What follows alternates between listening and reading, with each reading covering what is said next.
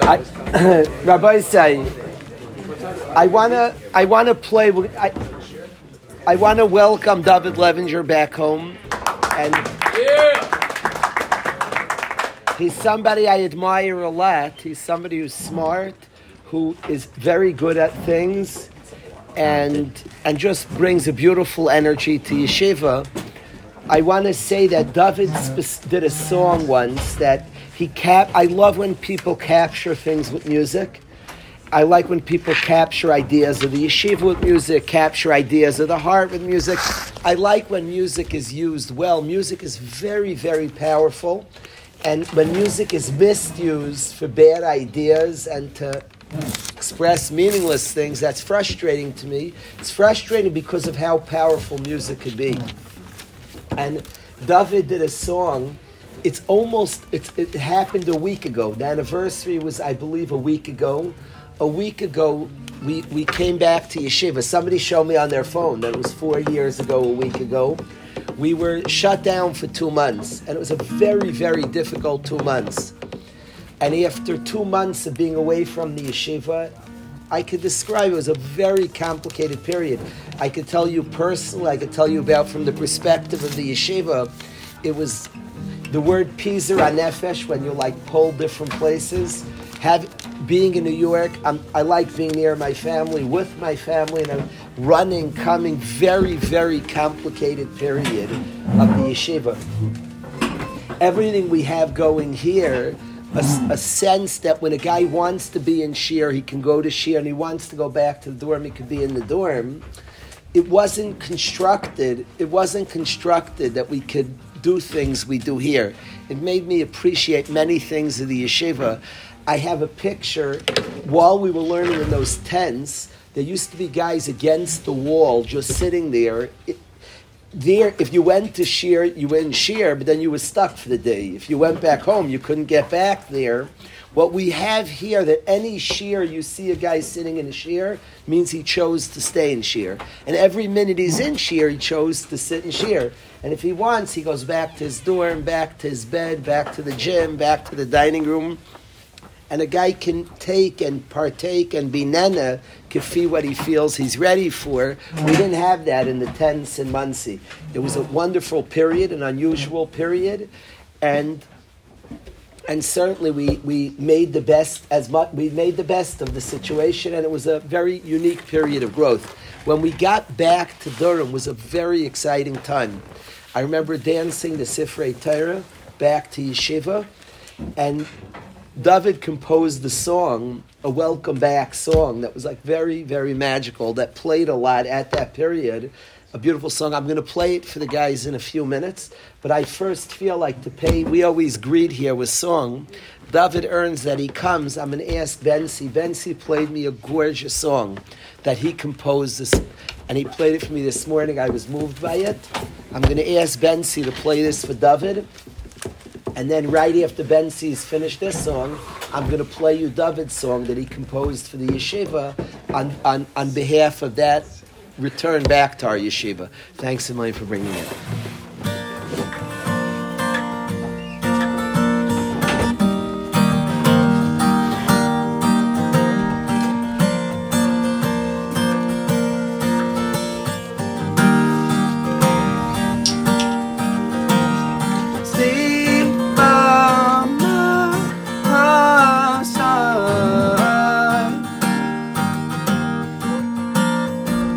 I don't ever want you to go.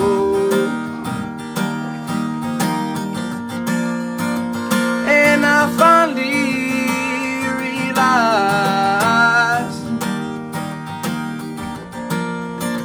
that following's path to go.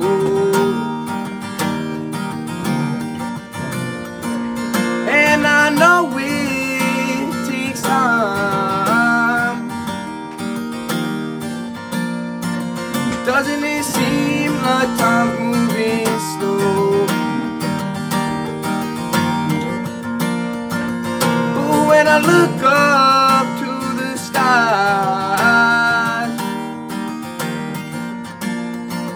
I could feel you hugging my soul.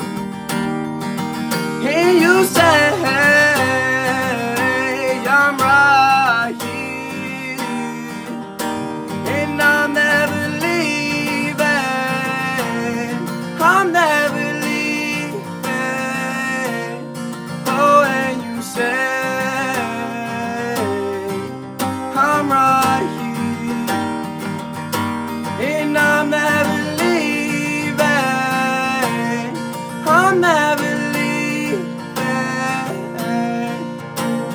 Stay by my side. I don't ever want you to go. And whenever I'm in doubt, I know you're always looking out. So every time I look up, oh, I remember who's looking down. Hey, you say I'm right here, and I'm never leaving. I'm never leaving. Oh, and you say I'm right here, and I'm never leaving. I'm never leaving. Stay by my side. I don't ever want you to go.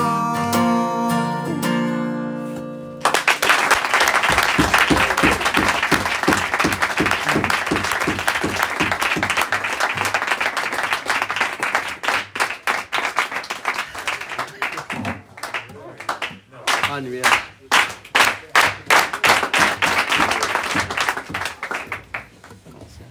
Gorgeous, gorgeous. Thank you. Let's hear. I want to play David's song. You talk about a song that hit the mark, hit the spot. That was gorgeous, Bensi. Really gorgeous. Could you plug in? Could you connect us, be Mishadach, with your song?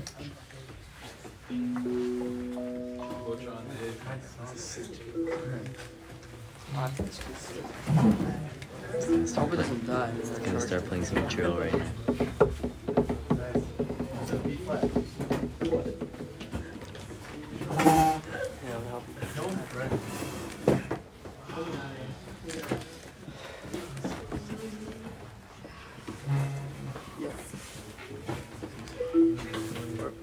Good and high, Ariel.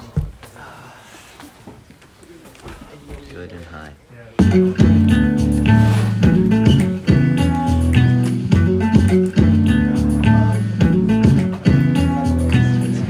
Hey, old friend, you seem so alone. Remember that place we were years ago? I miss everything that feels like home. You know the right time is to go, even though our memories have welcome back. Welcome back. Welcome back to the place where we live our lives. Welcome back to the place where we found what's right. Welcome back. Welcome back. They welcomed me with open arms right from the start. I'm starting to forget we ever were apart. I'm throwing my past away. Now I can confidently say I'm welcome here and I belong. Welcome back.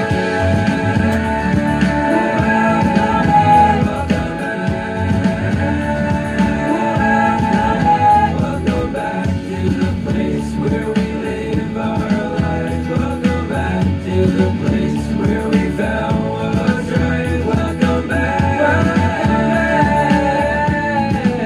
Welcome back. You know that feeling you get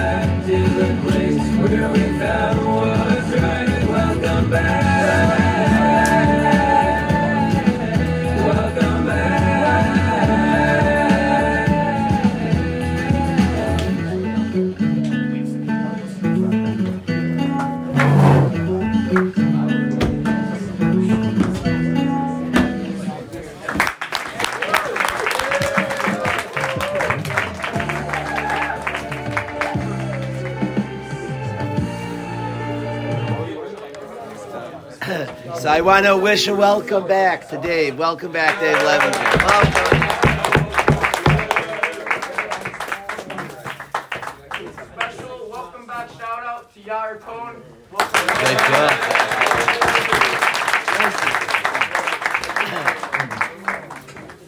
job. Welcome back home, Yair. You know that feeling you get when you're a mile away? Welcome back, Yair. We're happy you're back.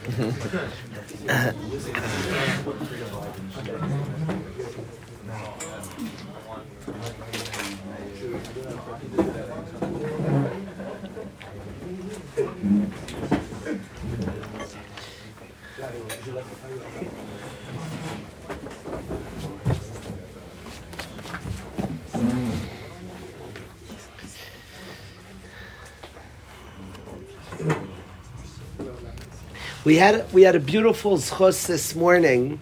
Some of the chevra, people had shiurim. It was a small chabura that we had given in yeshiva from a yid, Reb Levitan. Reb Levitan is a yid I've admired for many, many years. He's a chassid who is a beautiful person, an Oyev Yisrael, tremendous lover of Yidden. Well before we were in Durham, he would actually come here about once a week to learn with a Yid. There was a Yid in a nursing home in Durham, Connecticut. And he would come learn in Durham, Connecticut, well before the yeshiva was here. He would learn with one Yid in a nursing home. And a beautiful, beautiful tzaddik who's always loved our yeshiva. He's come here many times over the years. Before COVID, he came here much more frequently. And he would come here learning b'chavrusa, learning himself. He has a tremendous appreciation for the yeshiva. He himself's a tzaddik, a very serious yid who works on himself hard. And it happens to be, it's like Ashkach, a family member of mine is very close to his son, who's a Rav in Florida. Very, very beautiful, wonderful yid, this Reb Levitan. And I asked him this morning, I felt he's back. He hasn't been here in many years. He's come back a little bit recently. And I asked him to say a shir this morning. Everything's Hashkachas Hashem. It was not known to me. I don't know why I had a sense. He's been here for years. I've never asked him. I happened to wanted to hear some Torah from the Rebbe. And I asked him to say a shir. I did it selfishly. I did it for me. Everything's Hashkachas Hashem. Tomorrow is the yahrzeit of the Baal HaTanya, of the first Rebbe. Tomorrow is his yahrzeit. I didn't know that. And he said over some beautiful Torah. He said over Torah. He's learning from a Sefer Tanya. It was a very old Sefer. I'm sure he could buy himself a new Tanya. He's told us that this is the one, his Rebbe, the Rebbe, handed him this copy of the Tanya, so he likes learning from that copy. And he gave a beautiful share this morning. I wanted to share with the guys some of what he said. I thought it was very, very powerful, and I wanted to share this with the guys.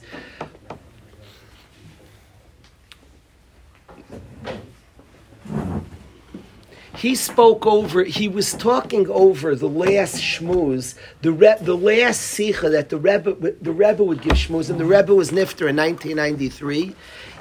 And the last sicha the Rebbe gave that he handed out was somewhere early 1992, I believe. It was the last shmuz the Rebbe gave, and they would make a copy of the shmuz, and the Rebbe would give out by the Rebbes, they call them Amarim. It was the last mimer, the last shmuz, if you will, or speech that the Rebbe gave, and the last one typed up mamish, and he gave it out to the tzibur. And a lot of his chassidim took it, everything's Hashkachas Hashem, and they took it as this was the Rebbe's last message to his chassidim and to his talmidim. And the last shmuz was given on the words, Va'ata titzaves b'nei Yisrael.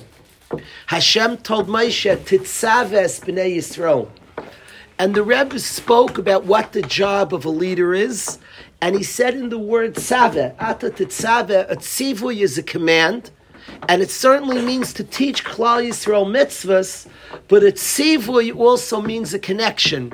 In Shas, in Baba Kama, it says, tzav s'shel cheresh kagaram, a tzav means a connection. And mitzvahs are our opportunity to connect to the infinite. The Rebbeinu Shalom's infinite, and we are finite. And finite and infinite have no place they connect. Finite can't touch infinite. Finite, infinite, finite, infinite. And Hashem's amazing infinite kindness allows finite to touch infinite, to have eternity, and that's with mitzvahs. With mitzvahs, we connect to Hashem. He asked us and wants the infinite, wants the finite service, connecting the finite to infinite, to eternity, and that's called a mitzvah. The amazing opportunity of doing a mitzvah of Hashem, of connecting to Hashem, the infinite, with a mitzvah. A yid doing a ma'aseh mitzvah is connected to Hashem. It's called the Shas Chedvasa. A yid, as we go to Gedolim for brachas as we should, when a yid does a mitzvah, that's the best bracha in the world. B'Shas, that's Rishonim. Rabbeinu Yoina writes this, the Rashba, that B'Shas mitzvah tfilasi shaladam nishmas. That's a quote from Rabbeinu Yoina. The Chuvas Rashba says the same thing, that when you do a mitzvah, your prayers are answered. A yid B'Shas a mitzvah is connected to Hashem at the moment of a mitzvah. And he said, Ata titzaves b'nei Yisrael, and he defined the job of a leader is to connect. Ba'ata titzave is give over the power of connection to Yidden. And what a Rebbe and a leader does is allows an individual to connect himself to Hashem, independent of the leader, independent of the Rebbe. My father always said something very profound. He said the purpose of a shear is that you shouldn't need the shear. Any good shear gives you the skills to learn that you don't need the shear.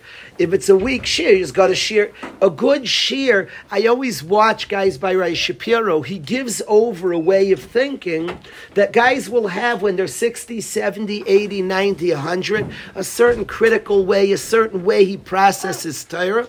And a good shear makes you not need the shear. And Va'ata Titzaves B'nei Yisrael, the Rebbe took as a mission to allow Klal Yisrael to form its own connection to Hashem. Anybody who studies Tanya, and he describes a lot who a human being is. There is tremendous emunah by every single yid, and this was a basic of the Rebbe's teaching.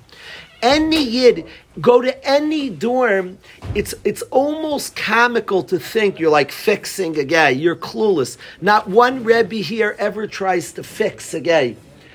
The amount of emunah that exists in the dorm is wildly high. It's incredibly high. Typically, a lot of people who go through challenges have more emunah. And the typical person, they have what's called the soul. We are a chelik eloikam mimal. It's a pasuk in Eicha. It's a pasuk, in Eov, that a person's a chelik eloikam mimal is a piece of Hashem. The Baal HaTanya added the word mamish, literal. It's not a mashal that we're a piece of Hashem. Mamish, it's literal, that we're a piece of Hashem. And as such, we have a profound connection to Hashem. Often, we don't live with that connection. We have tremendous faith, tremendous madregas. If you're ever driving in a taxi in Eretz Yisrael and you hear the driver talking, he has tremendous emunah. He knows about Hashem real. Many times you're left thinking it's more real than by me. I have left conversations in the dorm when 100% I sense the guy I'm speaking to has more emunah than me. His connection to Hashem is so real, more parts of him recognize the existence of Hashem than me. He's like, Hashem is so real, I walk out like. Now, what's the goal? The goal is to get this person to live with the emunah that surrounds him.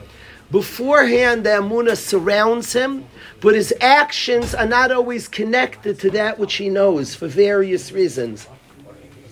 And the goal of a Rebbe is to encourage and facilitate that a person could live with that which he knows and can connect to that which he is. He is an neshama, a massively beautiful, powerful, incredible being. He has an neshama, chelik elokam mimal mamish.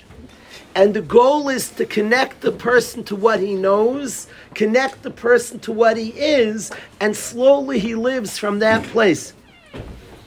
I want to tell you something interesting that I've observed, Yair, in the yeshiva. I'm afraid how to say this. Please listen well. When a guy goes to Eretz Yisrael, we're going to start speaking about yeshivas in Eretz Yisrael. We're going to have a night coming up shortly where we're going to start introducing the different options of next year for the 12th and 13th graders. I've observed specifically in Imre Bina, and I'm not saying this is the goal. The goal is a guy to go to Eretz Yisrael and continue steiging and adding and developing new madrigas. I have often seen a guy the first few weeks in Imre Bina fall all of a sudden. He falls. People panic. It's crazy, guys. And the guy panics and his friends call back. He's fallen apart. Everything he got in Waterbury, it all disappeared, and panic and oh no, everybody's running around. I've heard this now for a number of years. And I want to explain what's happening.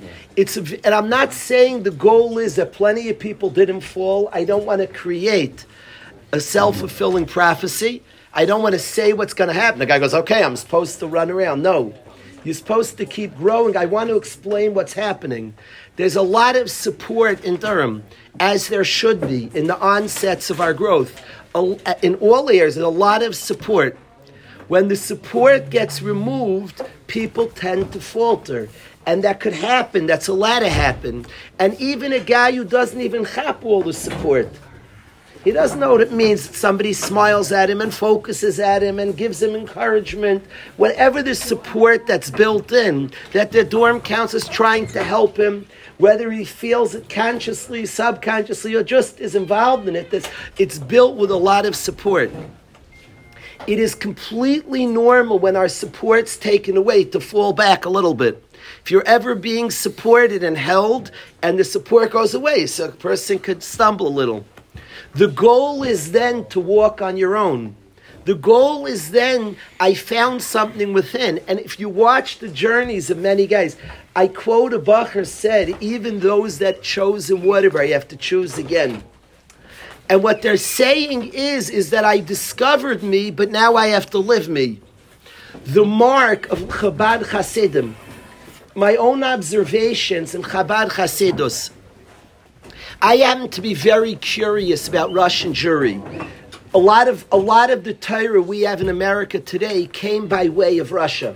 You have to understand Moshe Feinstein, Russia. Chavetz Chaim, Russia. Rebbe Yashiv, Russia. Nevardik, Russia. Chabad, Russia. A lot of the Torah we have gone through our people a lot, and we've traveled. And a big stop in our Torah. My wife's family has roots in Russia.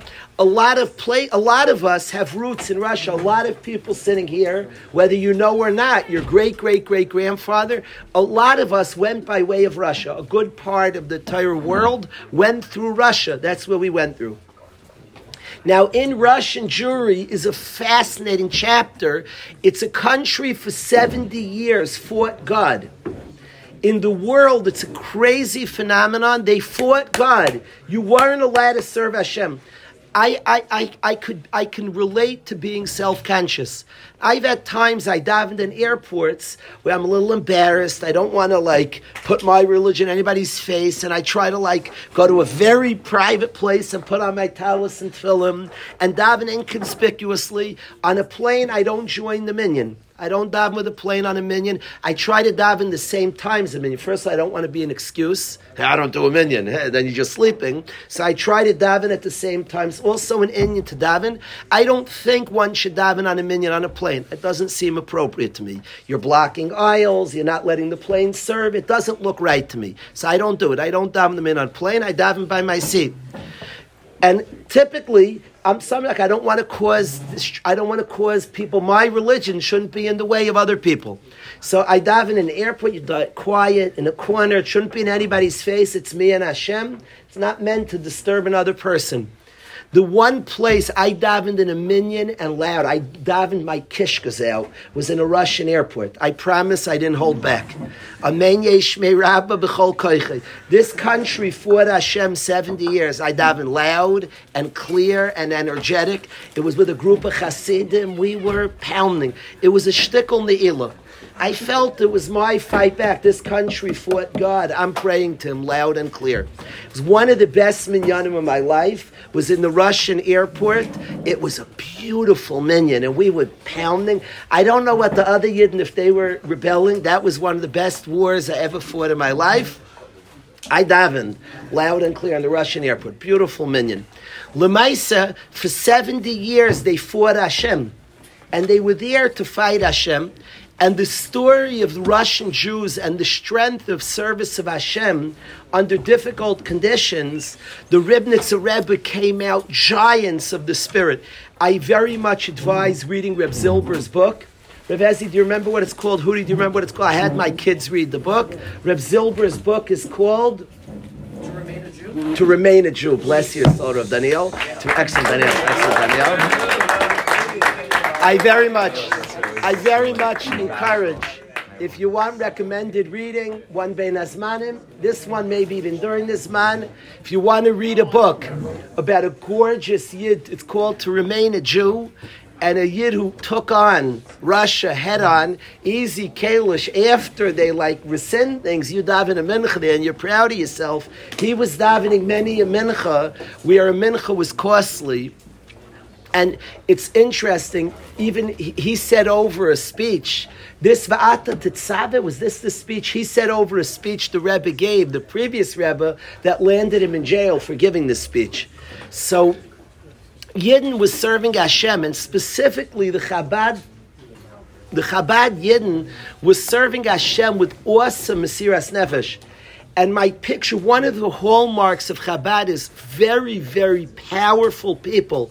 The Avodas Hashem is staunch under all conditions. They'll serve in middle of difficult, crazy places, and he trained the Hasidim. And this idea that the job of a Rebbe is to ignite a fire that exists in the person well past when they're not under the influence of their Rebbe.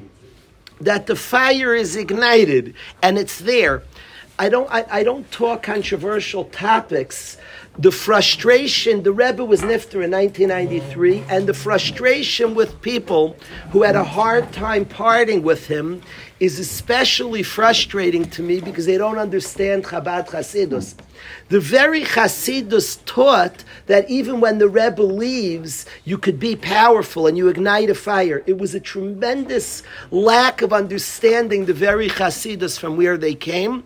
And if you know about Chabad Chasidus, the whole Yesod, and this last speech of the very Rebbe that they struggled, some struggled to do this, was a teaching of the Chassid finding a fire from within on his own. That was his very last teaching he taught, that a Rebbe gives a fire, that the fire lasts and is contained and is ignited well past the Rebbe leaves. I actually like watching that guys go to Imre, and there could be initial struggle as he falls back. Then he says, 1 second, I found something in me. This is not about, I was encouraged by Rai Wasnicki. There's not about Rai Shapiro Shir. There's something in me. And the Bacher stands up and finds Rebbeim and finds Chavrusas and lights a profound fire because it wasn't what somebody externally was giving and supporting. It's what he found about himself. It's what he discovered innovating inside of himself. It's what he discovers inside. That's the Nakud. And that was one of the last speeches of the Rebbe, this Ata Tetzaveh, this mission to bring connection to every Yid Tetzaveh B'nai Yisrael. Allow a Yid to find his own connection. That is the job of a good Rebbe. I've expressed, we've learned together, it says, Yitzia Sadik Min Ha'ir Asarayshim. When a Tzaddik leaves a city, it makes an impact. Now, why do we speak when the Tzaddik leaves the city? Isn't his impact when the Tzaddik is in the city? And when the Tzaddik is there, of course he impacts. But there's the danger of feeling that Tzaddik is creating the connection to Hashem, and we ride on him. When the Tzaddik leaves, the only way to have the Tzaddik is to be like the Tzaddik and to grab on to the teachings of the Tzaddik.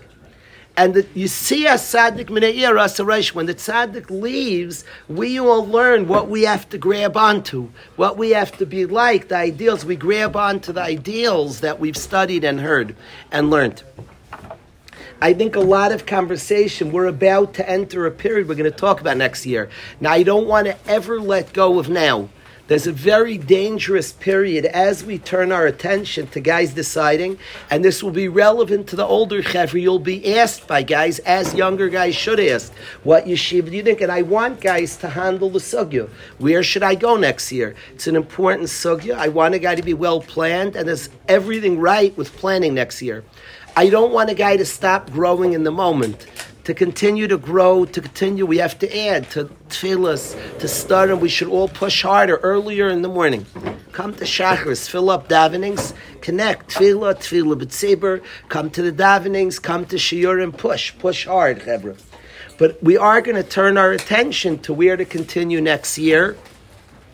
And I want guys to know this point, that we're thinking about parting times, that certain supports could be taken away.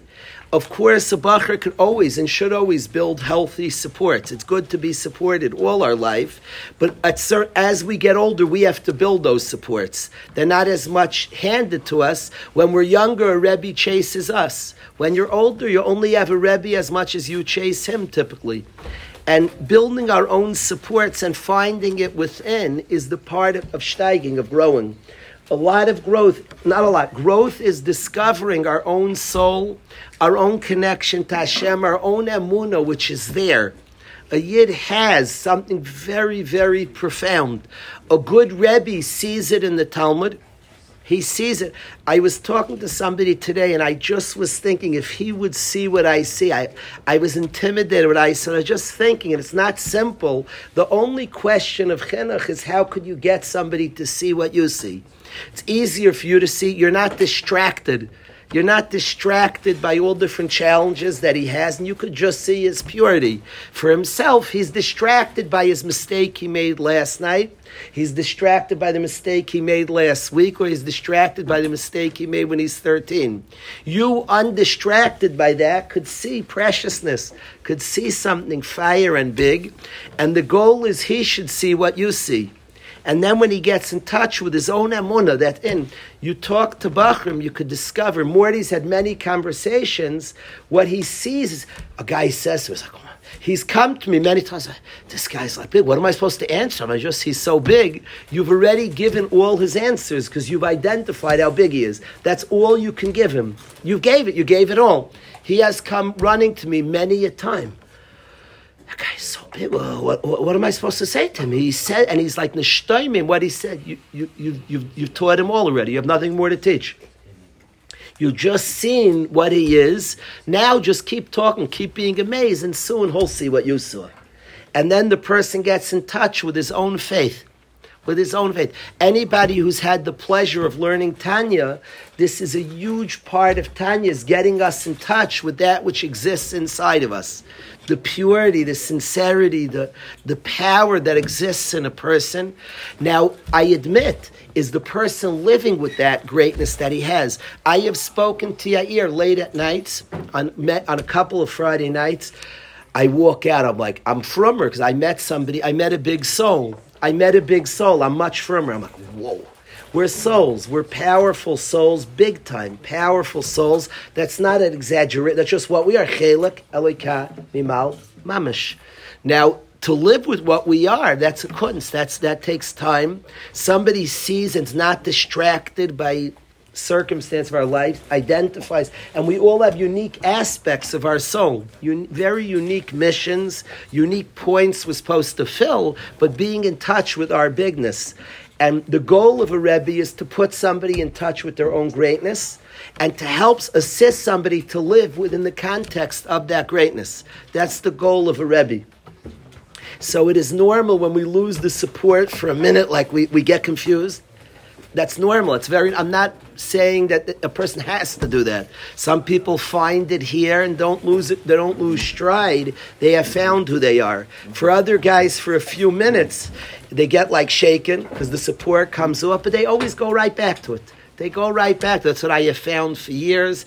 Nobody should panic from that. I only don't stress it that much because I don't want to create a self-fulfilling prophecy of falling first. It doesn't have to come through you read the first, but it could even come through that. That's not a deep and profound panic. It's just part of the path of discovering our own greatness and grabbing that. And sometimes but when a big support falls off for a second, I shake, then I remember I know how to walk.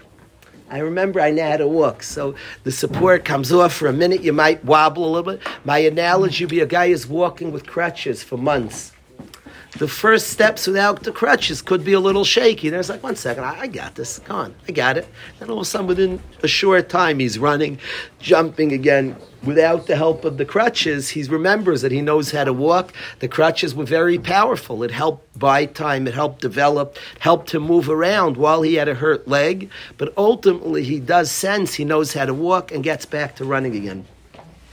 So that was briefly I wanted to share. It is the yahrzeit tonight and tomorrow. So he said a little mimer in the yeshiva about this, the job of a Rebbe. He gave over this mimer based on the Tanya, based on later Rebbes. I wanted to share that with the guys. A very, very good Rebbe understands this, that he's not putting something new into the guy. He's not changing, fixing, creating. He's only helping the guy get in touch with what's there. That's a very good Rebbe. That's the understanding, the aymek of a good Rebbe, is not fixing, changing. It's getting a guy in touch with what's there and getting him to live with what's there. It's very, very much there. You work yourself as somebody involved with people. We all, because of our own katnus, we all struggle to see good in people. Akiva Balsam, this past Shabbos, did an exercise that was mind-blowing with the guys. He did an exercise with us, and I was very, very amazed by the exercise. If we would watch people without any negias, if our skin would not be in the game, if we would somehow be a birdie flying over a dorm, we would see people and be amazed. We'd be very happy for people and very impressed. A lot of our struggles, everybody, is our own insecurities and our own that makes me feel, what do I say, and what about me? It's our own. When we remove our insecurities and we see people, amazingly natural, we're happy for them. And amazingly natural, we see goodness in them. It's like natural. People talk about, how do I see goodness in other Yidden? And the answer is, get comfortable with yourself. Start loving yourself. Pound your own milas. Recognize you're a soul. At the point that you're good, it's very, very natural. What you see in others is milas. That's just what you see. You see souls. But of course, that's what the natural thing to see. If we take out our biases, we get very happy for people. Guys like drinking a nice cup of soda. You're like, hey, that's so geschmack. He has a good cup of soda. You're like, a guy's playing ball in the gym. It's so refreshing. Guy's playing with another guy. It's like so geschmack. If you would be a little butterfly and come by, it's like delightful. He's having a great basket. You're like happy for him. You're like, it's so much fun. He's having such a good game. It's so geschmack for him. You're happy for the guy. It's only our own insecurities, our own questions on self, our own egos that stand there in the way of just saying, I'm so happy for him. He's playing ball, he seems so happy. And seeing milas in him. Akiva did an exercise with us that brought this out. Guys, try anybody in the room. It was striking. It was true. We did a whole meditation and watched things detached. And you literally, I'm just telling you in the room, you were happy for people. I was like working, it was difficult if you hadn't meditated before, and he was showing us something, but I experienced it. And the sense when you detach your own ego and own stuff that you put in, you're happy for people and you see very good in people.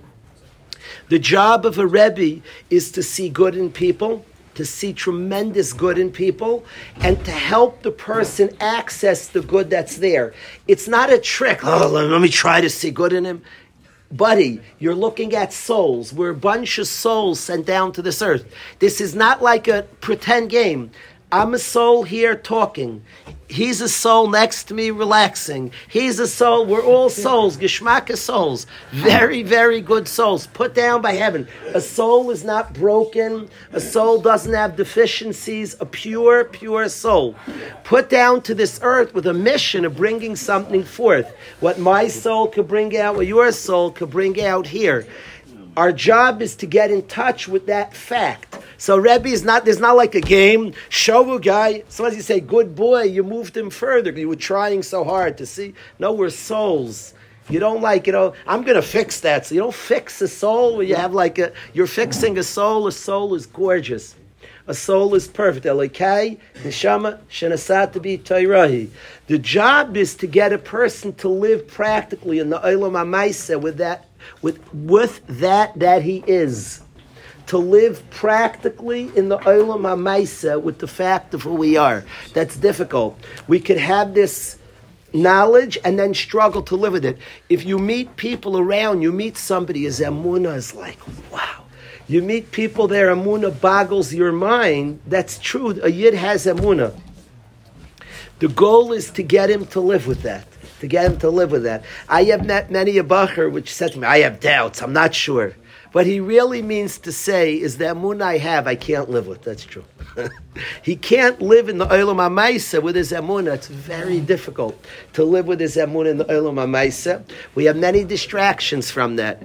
To get the person, the job of a rebbe is to get the person to live with the emunah that he has, to live practically with the emunah that he has. Somebody asked one of the great Gaisha thinkers, are you a Maimon? Are you a believer? And he started crying. And they were very surprised by his response. He said, how could I say I'm a Maimon? You know what I did yesterday? He was saying that I can't live with the emunah that I have. That's what he was expressing, and he started to cry, do I believe. He wasn't talking about the emunah we have. In the olam hamaisa, I can't get in and live with the emunah that I have, and that made him cry, that struggle.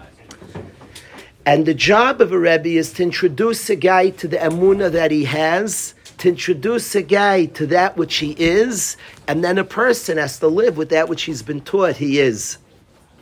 That is the job. That's the job. I'm very, if you want in the Torah, everything's in the Torah, everything. What's the first lesson that our Rebbe ever taught us? What's the first teaching Moshe Rabbeinu ever gave the Jewish people?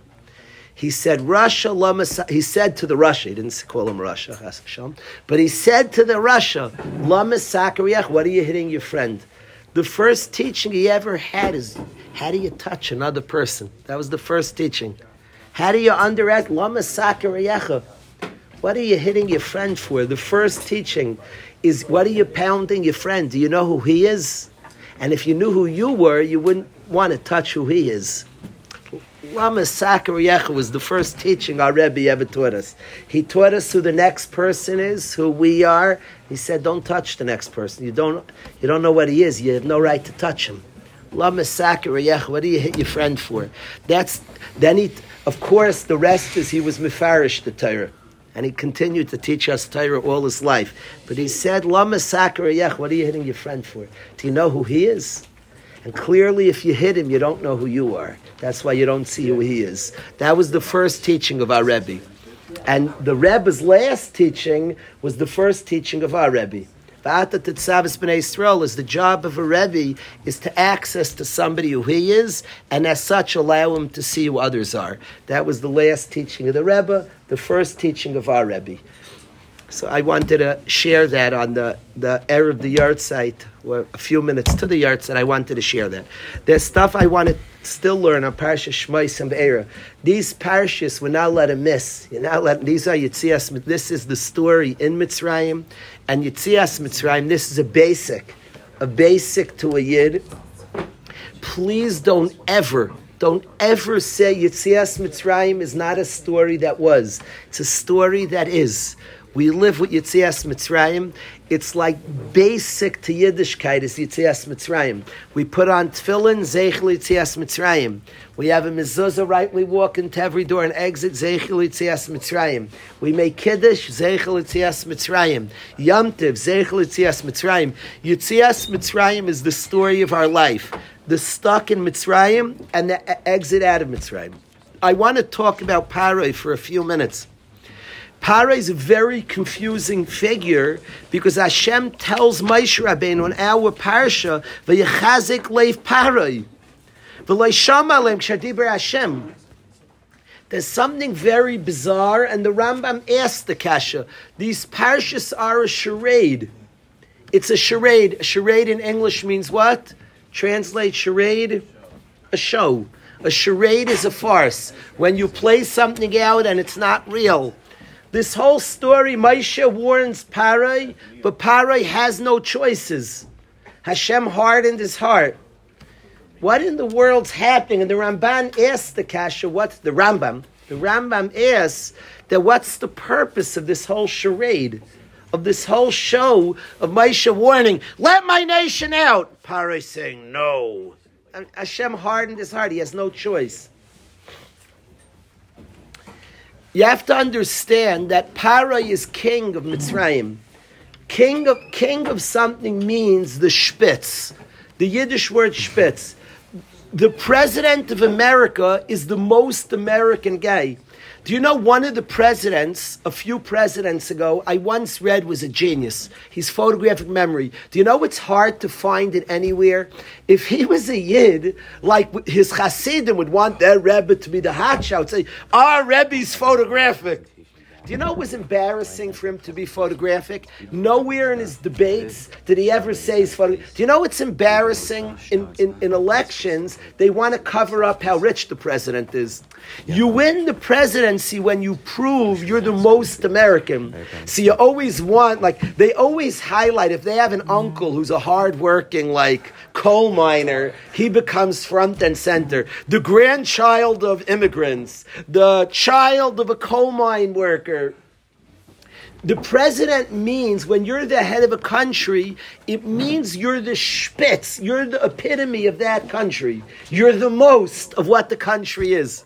I always wondered, what does it mean, a beautiful esrog? Philosophically, what's a beautiful esrog? Get a beautiful one.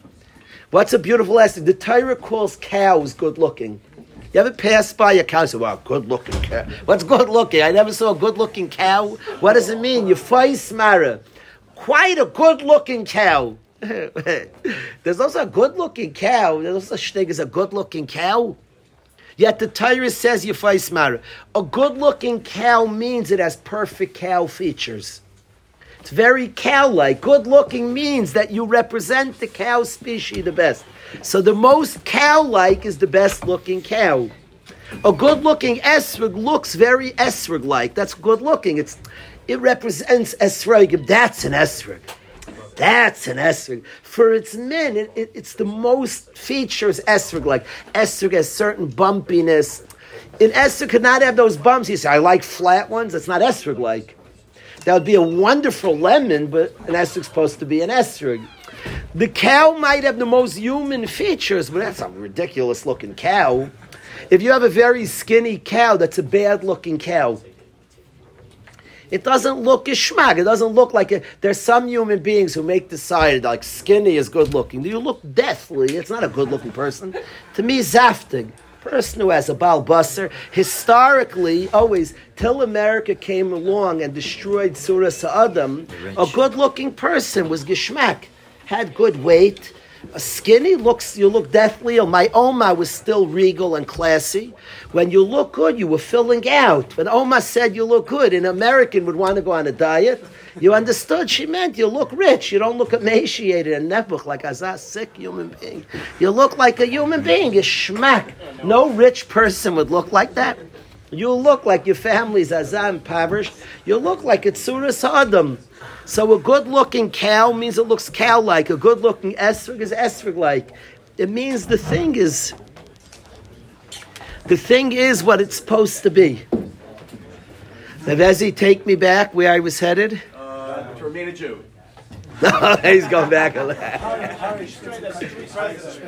Thank you. A president wins the presidency when they're the most spitz. The most American-like is a president.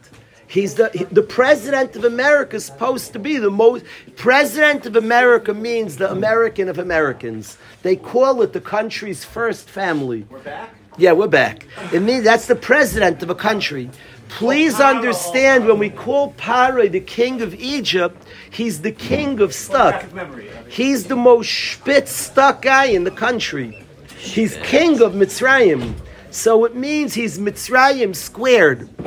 Parai is not an aberration that he has no choices. That's how he chose to live. Parai is the spitz of a Mitzri, that he has no choice. And he just acts the way he can't, he's stuck. That he's the king. The king of stuck should be the most stuck in the country. He lives spitz Mitzri-like. When you live spitz Mitzri-like, you take away all places of choice, of opportunity, of decision. So Parai is not like an aberration. That Parai is this whole crazy show. If you're watching, this is the Mitzri squared. The perfect Mitzri has no choices and is absolutely stuck. He's king of stuck. He's the most stuck. He's the Spitz Mitzri. Every Mitzri aspires to this. This is like the Mitzri lifestyle of Malay Zima, of people not living. They live a Nefesh Bahami and living a very, very physical existence. Mitzrayim, Malay Zima, full of znus, full of efkeris, full of people renouncing Mi Hashem. To renounce Hashem is to renounce the godly side that exists in you and I. Goyim have a godly, they're Tzelem Elokim. We have a Nishmas Elokim. We have a higher thing, a Chelek Elokam Yimal. To renounce Hashem is to renounce a whole side of a person. And the Mitzri renounces his whole side, the whole side that affects choice, that allows a person to rise above. A Mitzri is a behemoth that grazes, is a different looking behemoth, one that stands on 2 feet. To deny Hashem, that the king of Mitzrayim says, Mi Hashem, he's the king of the country that denounces any godliness in a person. Malay Zima, Hefkerus, freedoms, do what we want, live like a behemoth. King of Mitzrayim is the one who has no choices. He has chosen and identified. We talk about identity. Who am I? I am who I decide I am. So meet Parai. Parai is the human being who completely denounced the godly side of himself, and he's the king of stuck, and he lives stuck. He has no choices. He has 0 decisions. That's what he's chosen for himself. That is king of stuck. That's how it works to king of stuck. It's rather fascinating that Parai has a nation within him that are Yidden. The Jewish problem is a serious problem because he has a nation within him that lives with God, that lives with choices, and he's worried about one people knocking him over. Parai has not been the first person in the history, will not be the last, and as part of series, everybody fears the Jews. In the words of Hitler Yamach Shemai, he said that the Jew is the guilty conscience of the world. He said they make us all feel guilty. Hitler Yamach Shemai wrote in Mein Kampf, it's a quote. He said, we are barbarians and proud of that fact. And he said there is one nation that makes us feel guilty for living barbaric, and that nation I want to eliminate. And that was called the Jew. And Parai has a Jew problem. Miss King of Stuck, the most stuck of all the stucks, has one people who live very unstuck. And he said, I am petrified they're going to overthrow us. They don't believe in stuck. And we have a country of stuck. And he's worried that they're going to overthrow us. And he says, I have to tichber aleim es avodah. I have to keep them very busy, that they don't think, that they keep them very physically engaged, that they can't access that other part of themselves that they seem to access, that makes them free, that makes them strong. Let me have them exceedingly busy and overwhelmed, working, that they can't access. And this way, they won't overthrow stuck and king of stuck. And they'll be stuck in the land of stuck with us. That's what Parai's plan is, to have us working so hard and being so physical that we can't access another side of ourselves that's not meshubed to the land of stuck and to the king of stuck. That is the story of Mitzrayim, Yetzias Mitzrayim. If anybody thinks this is history, I don't know what planet you live on, but I want to invite you to our planet.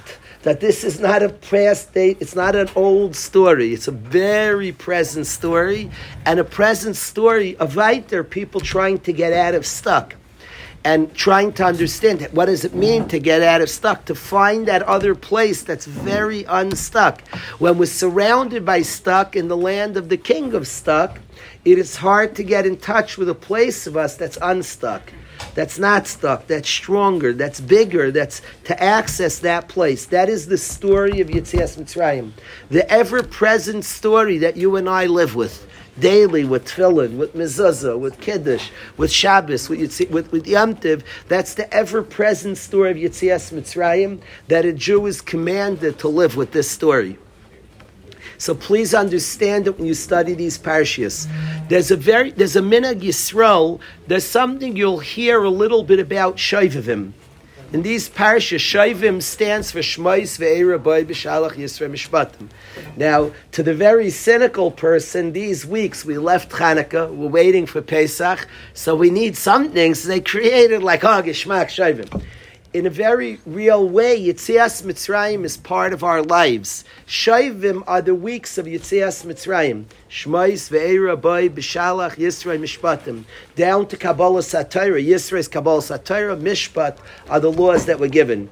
And this speaks about Mitzrayim and getting out of Egypt. Shovim is the parashas are not a study of history. They're very present, and Yidden work very hard in the weeks of Shovim to rise above, to find another aspect of ourself more than just the physical. We have a body that's beautiful, a body that's powerful, a body that's important, and we try to find another aspect of ourselves.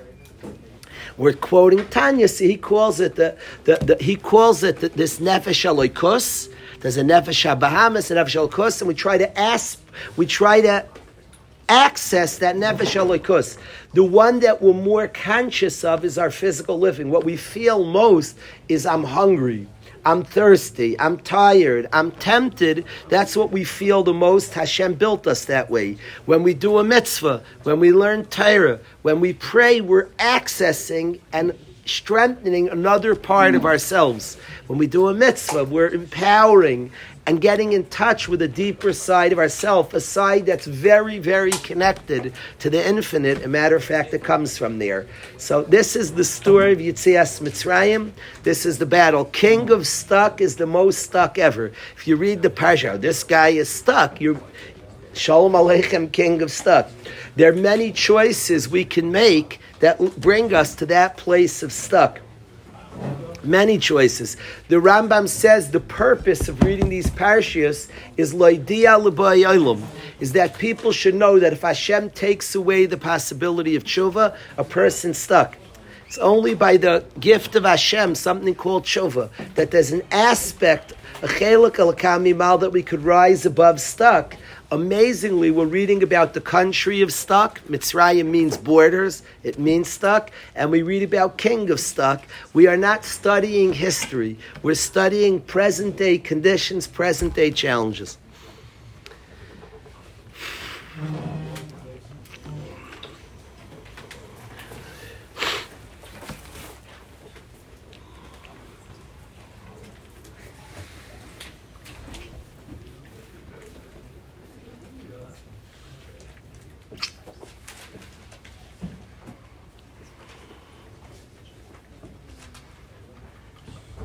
So why does it say that Hashem hardens heart? Wouldn't that be a male that would be hardened already? Why does it say Hashem hardens heart? You're asking what that means. Translate the words, Yan. I ask you back, what does it mean Hashem hardens?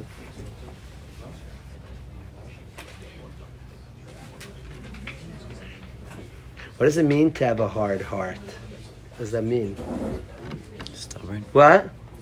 What does that mean? A kaveh leiv. What does it mean? A chazik is. Think about that. It needs a good pirush. What that means to have a heart. What does it mean to have a soft heart?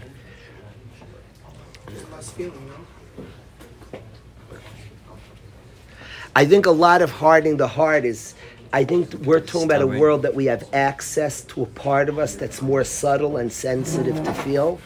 And I suspect hardening his heart is exactly, you chose to ignore a whole chelik of yourself, and now you can't feel that part of yourself.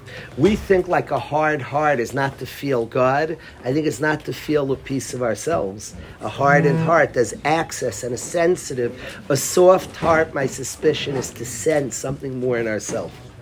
We have times in our life we sense I'm more than physical. The physical part of us is easy to feel. I'm hungry. I'm tired. It's the dominant. There's something subtle, and every once in a while we feel it. We feel like when we care about somebody else, things bring out like there's a part of me that's something like scary, something lofty in us, that soul. I think a hard heart is not sense. I think hardening in his heart disconnects him to a part of himself that he frankly chose not to live with. And then Hashem hardens his heart that he can't sense it and feel it. Something of that nature. The heart typically connects to regish, to feeling. So something of that nature. Now, as the mind, the heart, what it means, v'chazik leiv, somewhere in that process, a part of himself he can't access. Something of that nature, I suspect.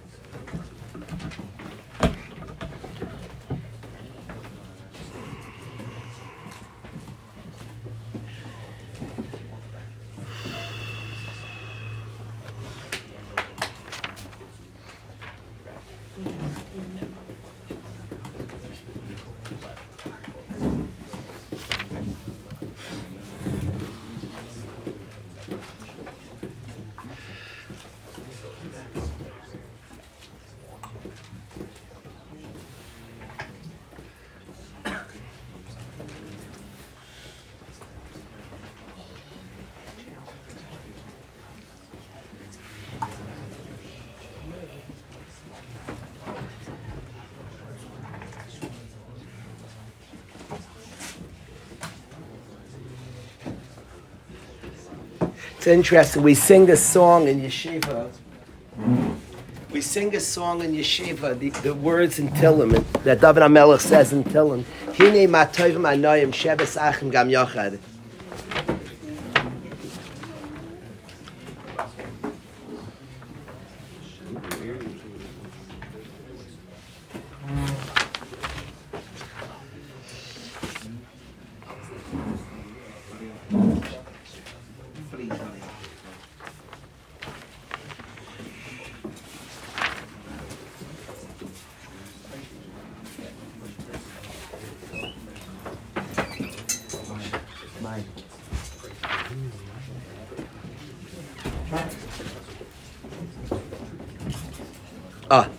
It's in Kapitel Kuf Lamed Gimel in Tillim, 133 in Tillim. Kapitel Kuf Lamed Gimel, he says, Shir HaMalois LeDavid is a song that was made up by David HaMelech. Hine ma tovim anoyim. How nice and precious Sheves Achim Gam Yochad, his brothers dwelling together. And this refers to Moshe and Aaron. The tremendous love that Moshe and Aaron had. It speaks about kashemen atoiv al harosh. The way they used to appoint the melech is they poured the shemen hamishcha over his head. And it says like oil poured on the head means somebody was given a position of srara, of leadership. Yoyred al hazaken, and it goes on the beard. Think about that moment somebody's made leader and oil's poured on his head and it goes on his beard. Now you have to picture a very beautiful field. You've just been made king. You're anointed king and you put... If the only American visual for this is the coach wins the big game in the Gatorade bath. Delightful. Picture the Gatorade bath. You've just won the big game. You're the star player and all the other players raise the Gatorade and chuck it over your head. It's the most delightful wet feeling. I don't care. It's Gatorade or anything else. Bear would be in that bucket. You've won and it's poured on you and it's just flowing. It's a delightful feeling. As a youngster, I remember... And the Giants won in 86. Bill Parcells, the guys took a barred oats, whoever the center was, poured the bottle over his head, and it rolls down. Delightful feeling of victory. That is what David HaMelech describes. Kishemen atoiv al harosh. The oil on the head, the way they appointed somebody king, is they poured oil over his head. That was the Gatorade bath. Kishemen atoiv al harosh, like the oil on the head. Yoyred al hazaken, it's on your beard. You're like soaking up the joys of victory. Zikan Aaron, the beard of Aaron. It's interesting, like the oil on the beard of Aaron. What does that mean? It means the pasuk in Shemais, Hashem says to Moshe Rabbeinu was worried when Hashem made him the leader to take out Klal Yisrael. He had an older brother who was leading Klal Yisrael in his absence. Moshe Rabbeinu was in Midian for many, many years, and Aaron was running Klal Yisrael. And Moshe was worried that I'm taking over my older brother's Sarara. And Hashem told Moshe one of the most amazing psukim in the entire Torah. Hashem says to Moshe Rabbeinu, Aaron's going to see you, v'samach b'libai. Aaron HaKohen is going to see you, your new position of leadership. Let me read it.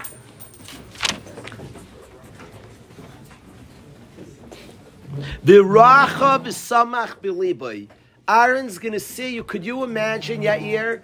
A guy's the older brother and his younger brother is sent by God to take him over. You've been replaced, you're no longer the leader. Moshe Rabbeinu is replacing his older brother to run Klal Yisrael. And Hashem says about Aaron, V'ra'acha, he's going to see you. V'samach b'libai. He is so connected to the truth. He is so comfortable and sincere in his own connection to Hashem, v'samach b'libai, to the depths of his heart, he's going to be happy for you. That's what we describe in Tillim, that like oil on the head goes on the beard. It means Moshe Rabbeinu's Sarara. Moshe Rabbeinu's leader, Zikan Aaron. Aaron literally felt his beard wet. When Moshe Rabbeinu was made king, Aaron literally was so happy for Moshe, he felt his beard wet. And so too when Aaron was made Kohen Gadol. And Moshe Rabbeinu was not chosen to be Kohen Gadol. So now Aaron has Sarara, and it's going to go to children, grandchildren, and Moshe's children are not inheriting his Sarara. It went to Yeshua. And Aaron's beard was wet. Moshe Rabbeinu felt like a wet beard. They had such a connection, the brothers, and such a care for each other. When one's beard was wet, the celebration of victory, the other one literally felt wet. That's what the Medrash tells us, Pshat in this pasuk, Ma'tovim anoim, Sheves Achim Gam Yachad. How beautiful it is, brothers together, is when two brothers are in unity, serving Hashem, and they're each tremendously happy one for another. That's the Ma'tovim anoim, Sheves Achim Gam Yachad. I'd love to study this topic more, but I wanted to at least learn that there's such a madrega. I wanna welcome Menachem. Menachem Bruin is here. And I want to say that Menachem's chayus, his energy, his humor, his tremendous observations have made Lebedik many a Musarvad and many a gathering in Yeshiva and just many aspects of the Yeshiva. Menachem has made us better, has made more powerful his own experiences, and he's been there. We talk about Matovim Anoim Sheves Achim Gam Yachad, brothers caring for one another, being there in all the different circumstances. The Yeshiva, Menachem is a big member and a big part, celebrating, encouraging people, being involved. I want to specifically say, last year everybody knows Menachem coached the team, and he did a tremendous job encouraging the guys, being there for the guys. This year he was not here to start.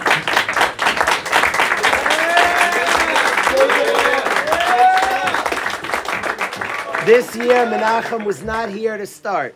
And we started the year, we had a different coach, and Menachem could have said, okay, leave it be.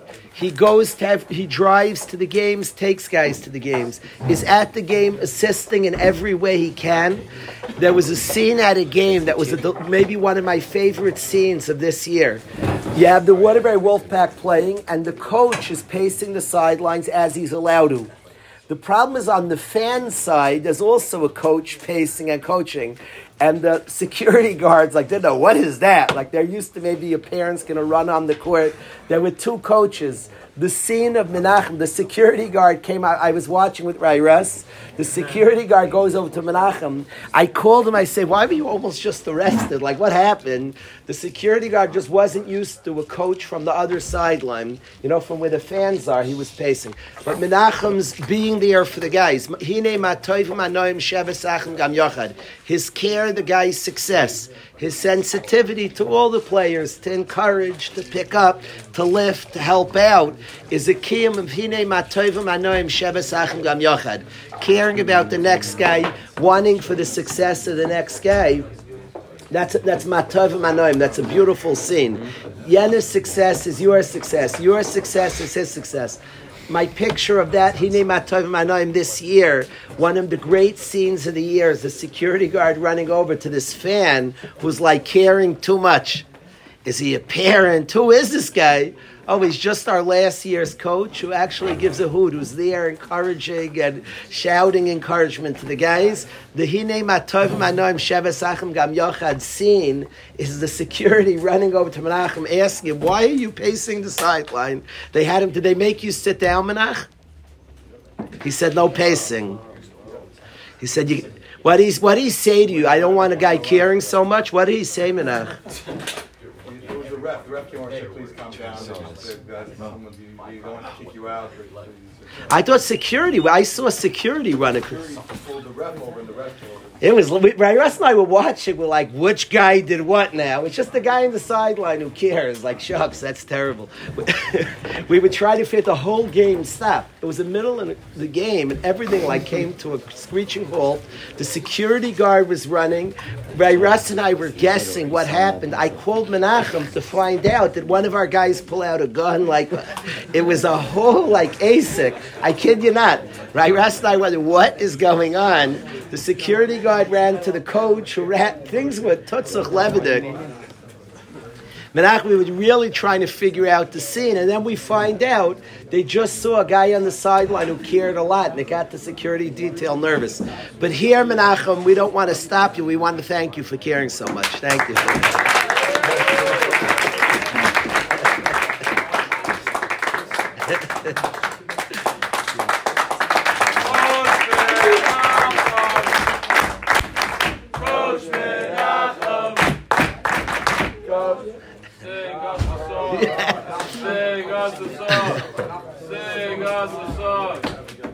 Menachem, what song? I thought you were going to start one song. You started something different the last time I asked you to sing Shabbos. What song did you start? No, not Shir Malos, but you didn't start the song I was expecting last time. What song did he start, Johnny? The Niggin. I started Ein Kitzvah. Yeah, the Niggin. Oh, that's what he did. That's what he did. He started Ein Kitzvah. Okay, good. Excellent. Menachem, it's tremendously appreciated to have somebody here, a very intelligent person. His takes, from the best takes in yeshiva, intelligent, funny, positive. It's a zchus, really a zchus to have you pick up the yeshiva. Hashem shebench Menachem with continued siyata d'shmaya, with simchas b'karav, with tremendous atzlach in all that he does. Mincha next door, second seder in here.